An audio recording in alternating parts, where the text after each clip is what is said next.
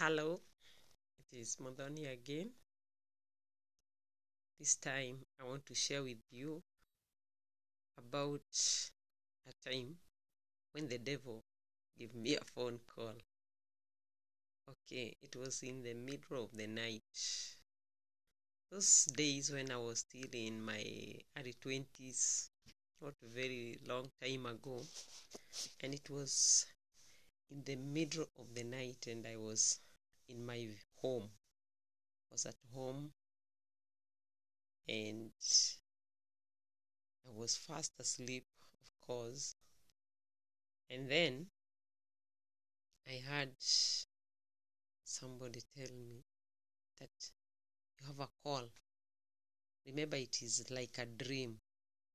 And then when I looked, I saw a receiver that looked funny. It looked like a bone and dullish in color.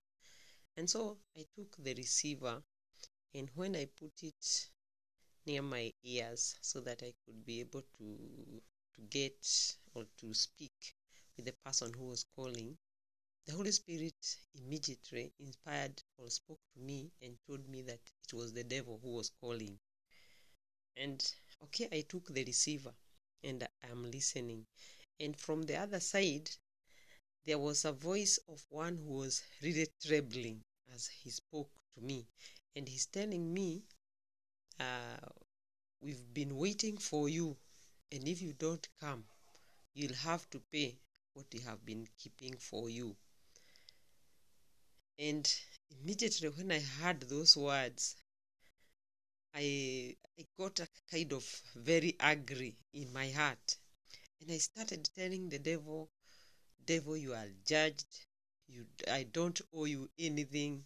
In the name of Jesus Christ, you have no power over my life. And then as I continued speaking those powerful words, he hung up. And after he hung up, I also woke up. And when I woke up, I was very scared. I didn't know what to do. I prayed, but still I was feeling shaken and trembling. Of course, not understanding and not knowing what to do after such an experience. And then I went back to sleep. And in the morning, I woke up very early. I was in my rural home with my mom. My dad was not around. And I didn't tell her what had happened in the night. So I woke up and I went to our shamba somewhere. I used to go in the morning and pray and then come back. So I went there and sat and prayed. Still, I was feeling I'm not very comfortable. I went back and I took my breakfast and then I told my mom, today I'll help you go and look after the sheep. We had quite a number of sheep. And she told me it's okay. I took my small Bible, the small Gideon's Bible. I had a small Bible, Gideon's, that I really liked. I took it and I took the sheep out. And when they are grazing, I sat at a tree and I started reading my Bible, still meditating on the goodness of the Lord and trying to get an answer, because I was feeling like what the devil had told me would somehow work against my life. Remember, he had threatened me and told me that what we have kept for you, you will pay if you don't come. So those are the words that were going through my mind.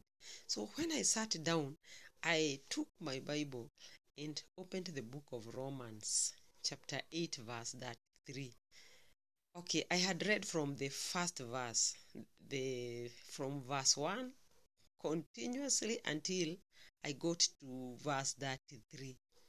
And then I read this word that really made me to jump in.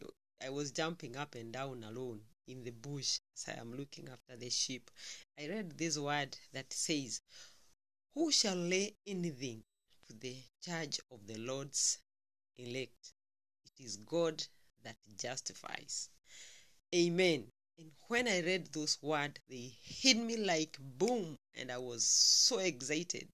I got a revelation that nobody can lay any charge, anything, Nobody can charge me because I have been justified by God.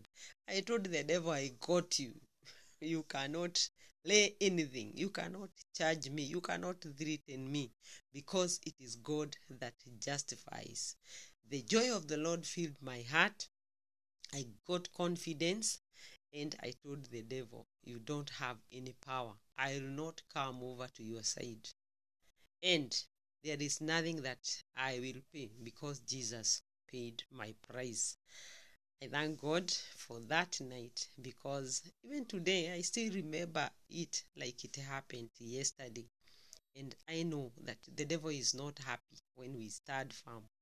He is not happy when he sees us walking in righteousness and walking uprightly. So, my dear one, I want to encourage you. Stand for the truth.